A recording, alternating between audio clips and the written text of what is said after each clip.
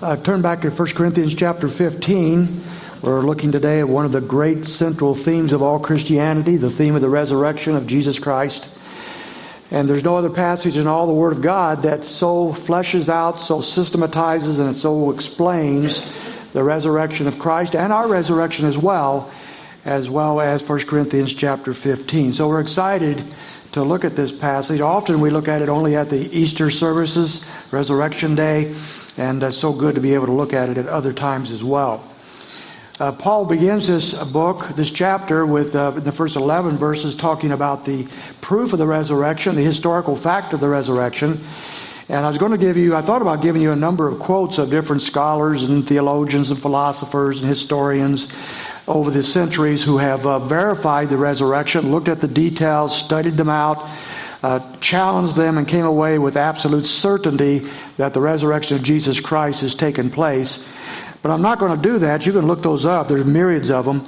But I'm not going to do that because I doubt there's very many people in the room today who actually doubt the resurrection of Christ. There might be a few that question some things. There might be some times of doubt. But I don't think there's many of you that really would challenge that. But the question is, what does the resurrection of Jesus Christ mean to us and to you? That's the big issue. One cynic a few years ago said, after examining all the facts and all the details, that there's absolutely no doubt that Jesus Christ did die on the cross and he was resurrected from the grave. That's not in question. But his response was interesting. His response was, so what? The death and resurrection of Jesus Christ 2,000 years ago has no relevancy to modern mankind today. That was his opinion. So the question is, what does it matter that Jesus Christ died and was resurrected? What does it matter to the world, and what does it matter to you? That he died for our sins and was resurrected from the grave. But this is such an important issue that Paul spends this whole chapter on it. And we're going to look at that today. And here's our question today that we will examine with Paul. Why is the resurrection of Jesus Christ important? And Paul's going to give us 5 reasons why the resurrection is important in the verses we'll look at today. First of all, without it, our faith is worthless. Look at verse 12. Now, if Christ is preached that he has been raised from the dead, how do some among you say that there's no resurrection of the dead? But if there's no resurrection of the dead, not even Christ has been raised. And if Christ has not been raised, then our preaching is vain, and your faith is also vain. Some of the people at Corinth, some of the Christians at Corinth were not denying, I want you to get this, they were not denying the resurrection of Jesus Christ. That they were denying the resurrection of the believer, the bodily resurrection of you and I. They challenged that. And the reason they challenged that is because the Greek philosophies of the day, the worldview of the time, was that the body was a throwaway. The body was polluted and corrupt, and death was looked forward to for our souls being released from our bodies. And we'd no longer be chained to this earth, no longer chained to our bodies that are limited, and we'd be free to be what we could be, and ultimately sort of go back to the whole universe itself, much like Buddhism teaches in its philosophies today. That was the Greek worldview.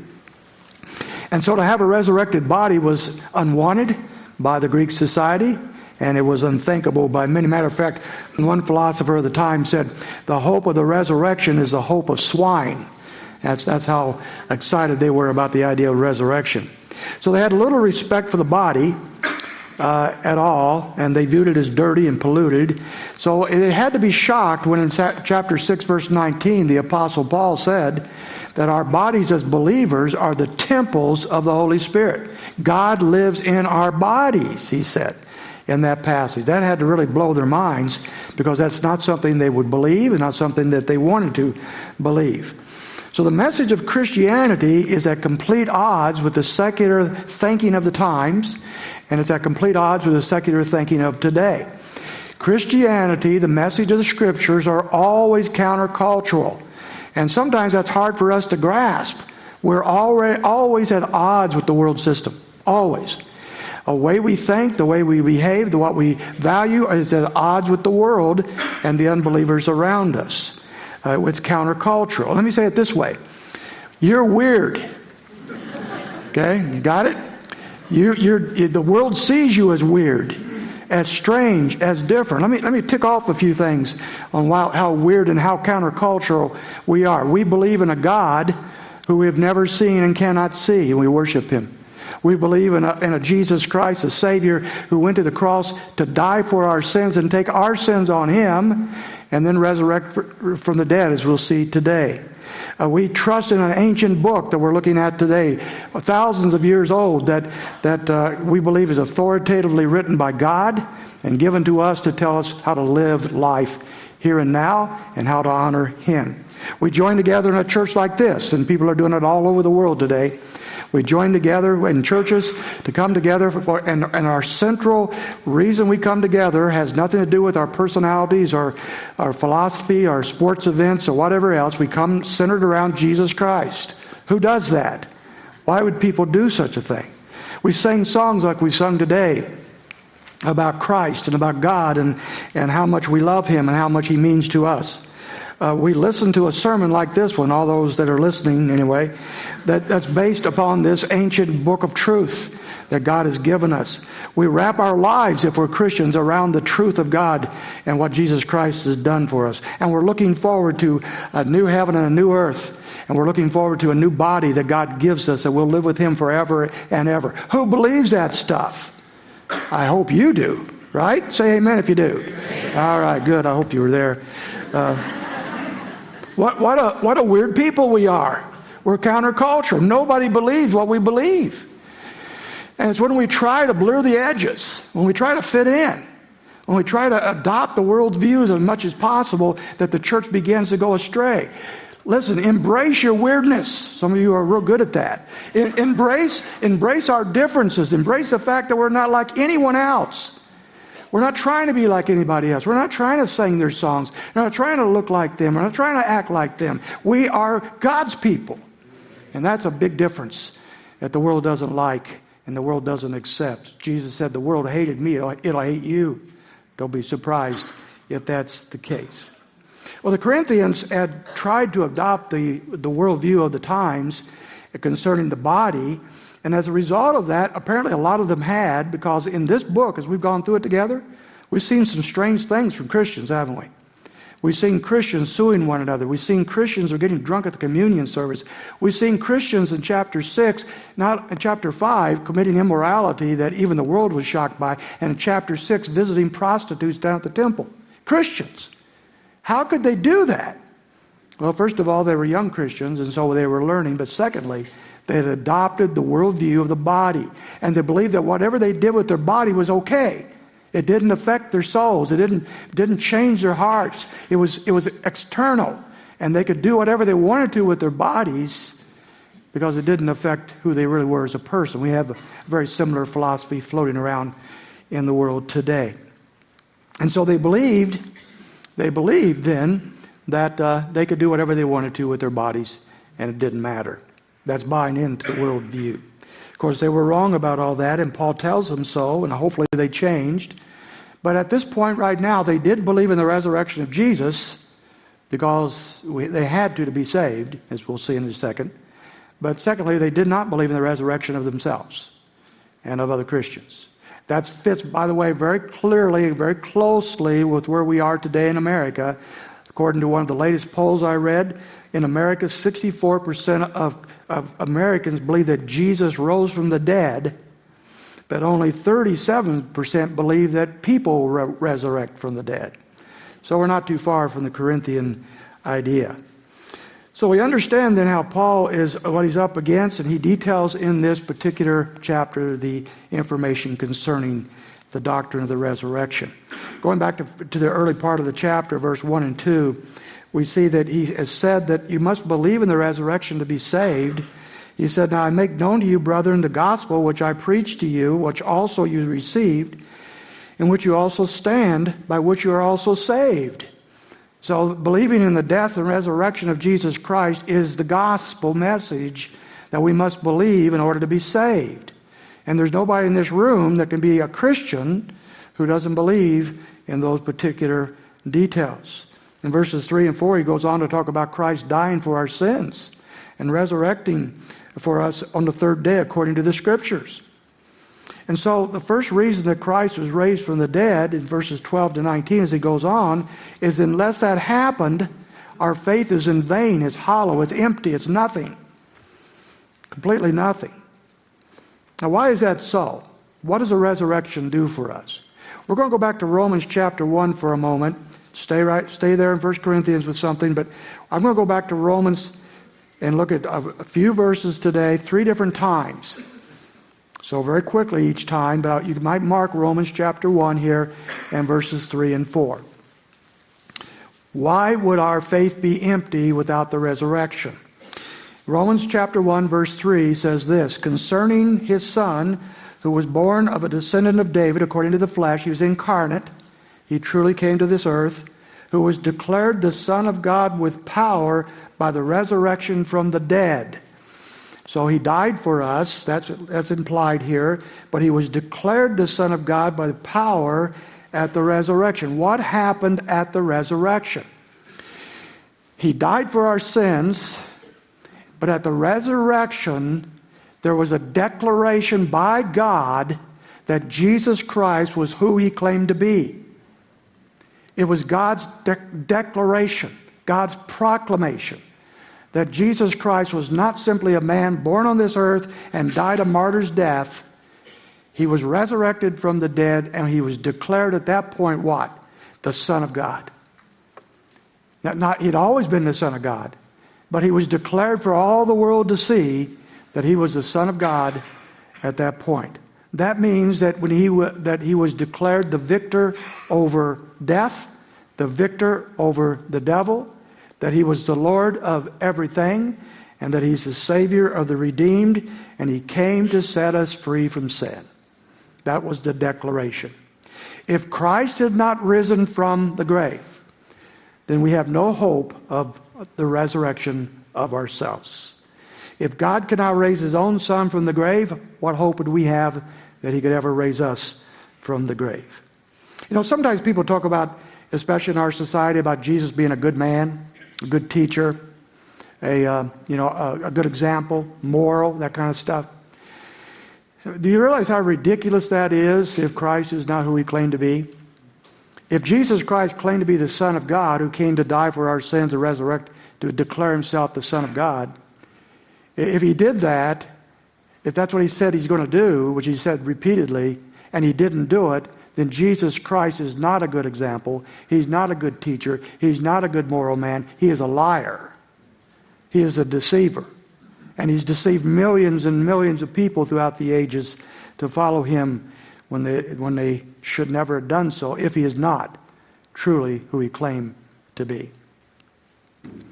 The best attended church services, worship services in Christianity over the world is on Easter. People flock out on Easter. The second best attended is Christmas. People flock out a lot of times at Christmas. In the preacher world, we call those creasters. Okay? People that show up at Christmas and Easter, or creasters. Our question is why? Why did they show up to begin with, but don't come any other time? And don't give the Lord much time of their life any other time, except Christmas and Easter for some strange reason. They attend Easter service, and I don't like the word Easter even, but I'm using it, Resurrection Day. As they come to those services, and they sing songs about the resurrection. Hopefully they hear a sermon that has something to do with the resurrection. And then they go home to check out the Easter bunny, who surprisingly, apparently lays colored eggs and hides them in the yard for kids to find. I don't quite get that. Quite frankly, I think a lot of creasters think more highly of the Easter bunny than they think of Jesus Christ. At least they spend more time thinking about him. Many spend more time coloring and hiding eggs than they do in worshiping and honoring the Lord Jesus Christ. And that is the way, friends, it ought to be if Jesus did not raise from the dead. It should just be a religious service. Come, enjoy, have a few songs, a short sermon, hopefully very short. Go home, live your life. If Jesus did not raise from the dead. But if he raised from the dead, everything has changed. His resurrection declared and proved who he was and what he'd come to do. If I might have used this illustration before, I don't know, but if I said I was Superman, anybody remember this? I don't. Okay, if I said I was Superman, and I'm going to prove it by climbing up there on that balcony rail, and I'm going to jump off and fly around this room. Most of you underneath the balcony rail are going to split. And then when I crumple on the floor, you're going to come over, and a couple of you are going to look at me and give me a kick or two, see if I'm still alive. And whether I am or not, it's not going to matter much. You go out and get your cup of coffee and be late for Sunday school, and then go home and live your life. Because, I declared myself Superman, but I have no way to prove it. I'm just a liar. Jesus Christ is no liar. He is the truth, the way, the truth, and the life. And he proved it by the resurrection. Going back to our passage in 1 Corinthians 15, if Christ did not resurrect from the dead, our faith is worthless. Secondly, the scriptures are worthless. Verse 15, moreover, we have even found to be false witnesses of God, because we testified against God that he raised Christ, whom he did not raise, if in fact the dead are not raised. Now he's talking here about those who've given us the word of God, the truth of Scripture. Primarily that's the apostles, who the main author of Scripture, of course, is the Holy Spirit. But he used people to write this down and to proclaim it. And so he says, if we have lied to you about Jesus Christ, and we are false witnesses, we are liars, and you have no authoritative word from God. That's his point. Hebrews chapter 2, verse 3 says this, after it was first spoken through the Lord, it was confirmed by those of us who heard. Jude 17 says, but you, beloved, ought to remember the words that were spoken beforehand by the apostles of our Lord Jesus Christ. We have this book in front of us, this New Testament, because we have faithful witnesses of God who were given his word, and they gave it to us. If in fact they too are liars, then we have nothing. We have no authoritative word. We have no message from God. And that's an awful, horrible thing to even consider. All we're left with is a book of platitudes and moralism and interesting stories, but no word from God. Thirdly, not only if Christ did not resurrect, is our faith worthless, and the scriptures are worthless. Thirdly, without it, we're still in our sins. It gets worse each time, by the way. We're still in our sins, verse 16. If the dead are not raised, not even Christ has been raised. And if Christ has not been raised, your faith is worthless, and you're still in your sins. Remember up in verse 14, he said that if Christ has not been raised, then our faith is vain, are empty. Now he says that Christ has not been raised. He says we are still in our sins, and our faith is absolutely worthless. It is a farce. We can have no faith in that which is false. Recently on a trip we were taking, we were at a convenience store getting some important things like Twinkies and things you have to have on a trip, And did you ever get in a line that didn't move? Did you ever get in a line that moved? That's probably the better question. Well, I got in a line behind this guy. I thought I'd go get my Twinkies and my whatevers. And I'm standing in line behind this guy, and he buys his Twinkies and his cigarettes and whatever else. I wouldn't buy him cigarettes, by the way. And he had a $50 bill he paid for it with. The guy looked it over. He says, this is counterfeit. It's a counterfeit. I've never seen that happen, actually, in real life. Counterfeit $50 bill. This guy, at least seemingly, was shocked. He had faith in a $50 bill that was false, and he couldn't buy even Twinkies. It's false. What kind of a life do you have if the message of Christ is not real?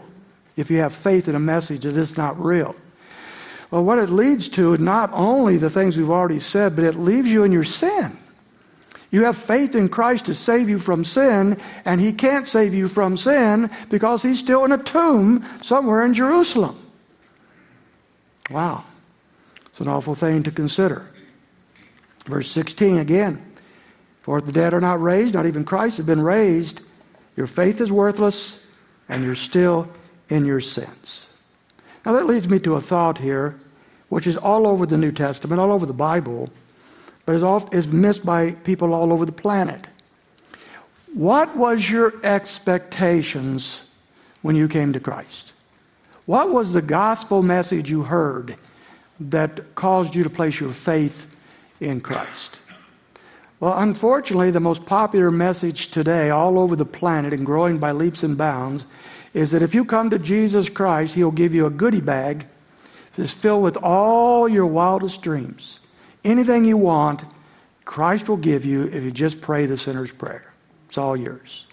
Are you sad? Well, He'll give you happiness.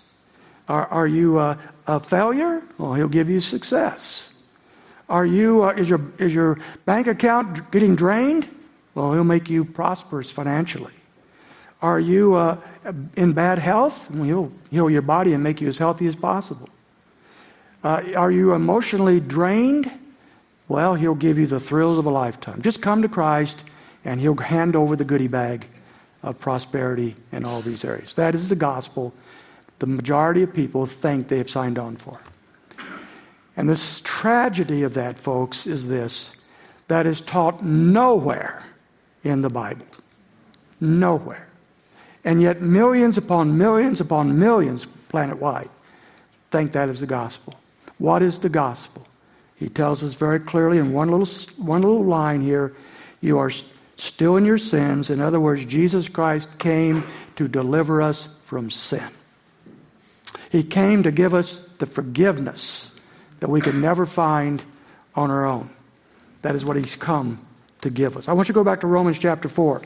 Once again, back to Romans, like I mentioned to you. Go to 4 this time. Look at one verse with me. Verse 25. 4:25 goes this way: He who was delivered over because of our transgressions and was raised because of our justification. Because of. He died because of our sins, and He was raised because of our justification. He's not saying the resurrection justifies us. He's saying it's God's stamp of proof that Jesus Christ is who He claimed to be. In other words, look at it. Here's a couple illustrations. And you have a debt load that now has been paid, and the stamp that's been placed over your debt load is paid in full. And the resurrection is that stamp of guarantee. Something happened kind of strange this last week or two. Our President Biden forgave billions of dollars worth of student loans. And we could argue about that out in the hallway about the good things about that or bad. But he is up and gave $10,000 to anybody who has a student loan and forgave that loan. Now, here's what I'm going to bet, okay? There are people in this room who think that's wrong, who have student loans. And if they get $10,000 of their student loans forgiven, no matter how much they oppose what Biden did, they're going to accept it. What do you think? I think so. If you're not going to, let me know, and we'll sign you up for one of our counseling sessions a little later on. Okay, so here we have it. Here's somebody with $10,000 worth of student loans. The president comes along, and he says, I've forgiven that loan, paid in full. You didn't deserve it. You didn't merit it, but you have been forgiven of $10,000. And so your loan has been transferred to someone else, that mystical person called the taxpayer. That loan has been transferred to someone else, and the stamp on your loan is stamped paid in full by the President of the United States and all the willing taxpayers. It's over. It's gone. It's moved away. That's what happened in reality with your sin. You didn't deserve it. You couldn't merit it. But the Lord forgave your sin at the cross and stamped paid in full at the resurrection. He declared you justified. What a precious, precious thought. But we're not done. Go to chapter 6, verse 4. Look at another verse. I could look at all chapter 6 with you, but I'll limit to verse 4. 6:4. Therefore, we have been buried with Him through baptism into death, so that as Christ was raised from the dead through the glory of the Father, we too might walk in newness of life. Look at this. On the one hand, our sins have been forgiven, paid in full. On the other hand, we walk in newness of life. We've been given new life in Jesus Christ. Could you imagine that? Who merits that? Who deserves that? No one. But at the resurrection, he says those who come to him are given newness of life. And how sad it is then that Christians who've been forgiven and given newness of life, that some of them live as if they're in the garbage dumps of spirituality, never enjoying the privileges and the blessings and the positions that God has given us. Don't be that way, folks. Embrace what he's died for. Embrace what he was resurrected for. Forgiveness of sin and newness of life. But now it gets worse. Go back to our passage. It keeps getting worse, doesn't it? Verse 18, if no resurrection, then our faith is worthless. If no resurrection, the scriptures are worthless. If no resurrection, you're still in your sins. Verse 18, if no resurrection, you have no hope. No hope. Then also those who have fallen asleep in Christ have perished. Those who have died have perished. Now this, in the Greek structure of these words, this is a final thing. There is no reprieve. It's a done deal. There is no hope. No resurrection, no future. No resurrection, no hope. Those believers who have gone to their grave full of hope and confidence that they'll open their eyes in eternity and see Jesus Christ were deceived. They have no hope. It's all a sad joke because there was no resurrection. We don't have time to look at 1 Thessalonians chapter 4 today, but remember that passage of Scripture which talks about the Lord rapturing his people to be with himself, and it begins with the words, I want to give you hope. And it ends with the words by verse 18 by saying that I want to comfort you with these words.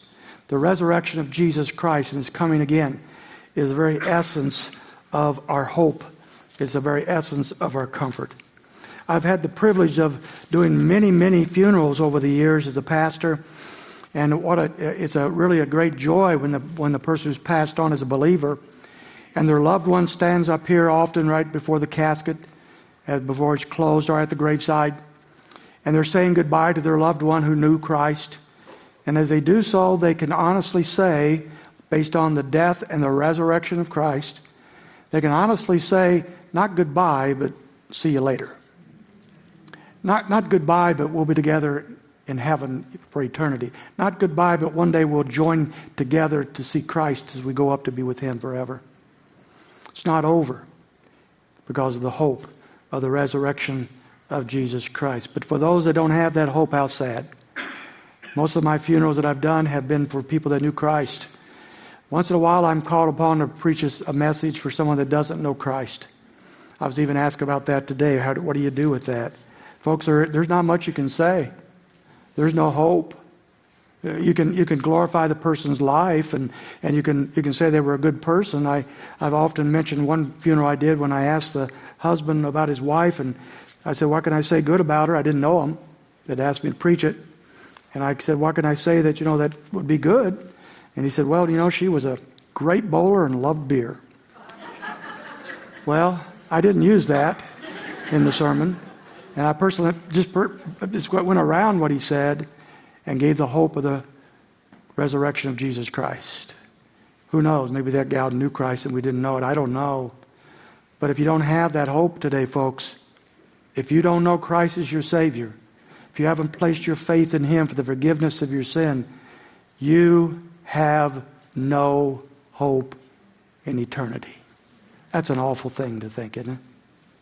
Over in Dante's famous Divine Comedy poem, he has a sign over hell that says, "All hope is abandoned for all who enter here." No hope forever and ever and ever. But Jesus Christ died for our sins, resurrected to declare himself the Son of God, and gives us eternal hope if we know him. But those that have fallen asleep without that hope will perish. One more thing here. Maybe it's worse. He concludes verse 19 by saying this: without the resurrection, we are most pitied people. We of all people are most to be pitied.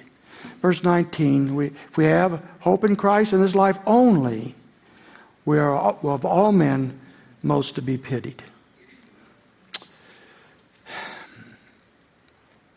Some people have challenged this verse. Probably the most famous person is the philosopher theologian by the name of Pascal, who is known today by most people. He lived in the 17th century. He's known by most people today for the Pascal's wager. It's a gamble. Here's his wager. The theologians have been debating this for 400 years. He said, I'm going to gamble my life on Jesus Christ. I'm going to believe in him. I'm going to put all my chips on him.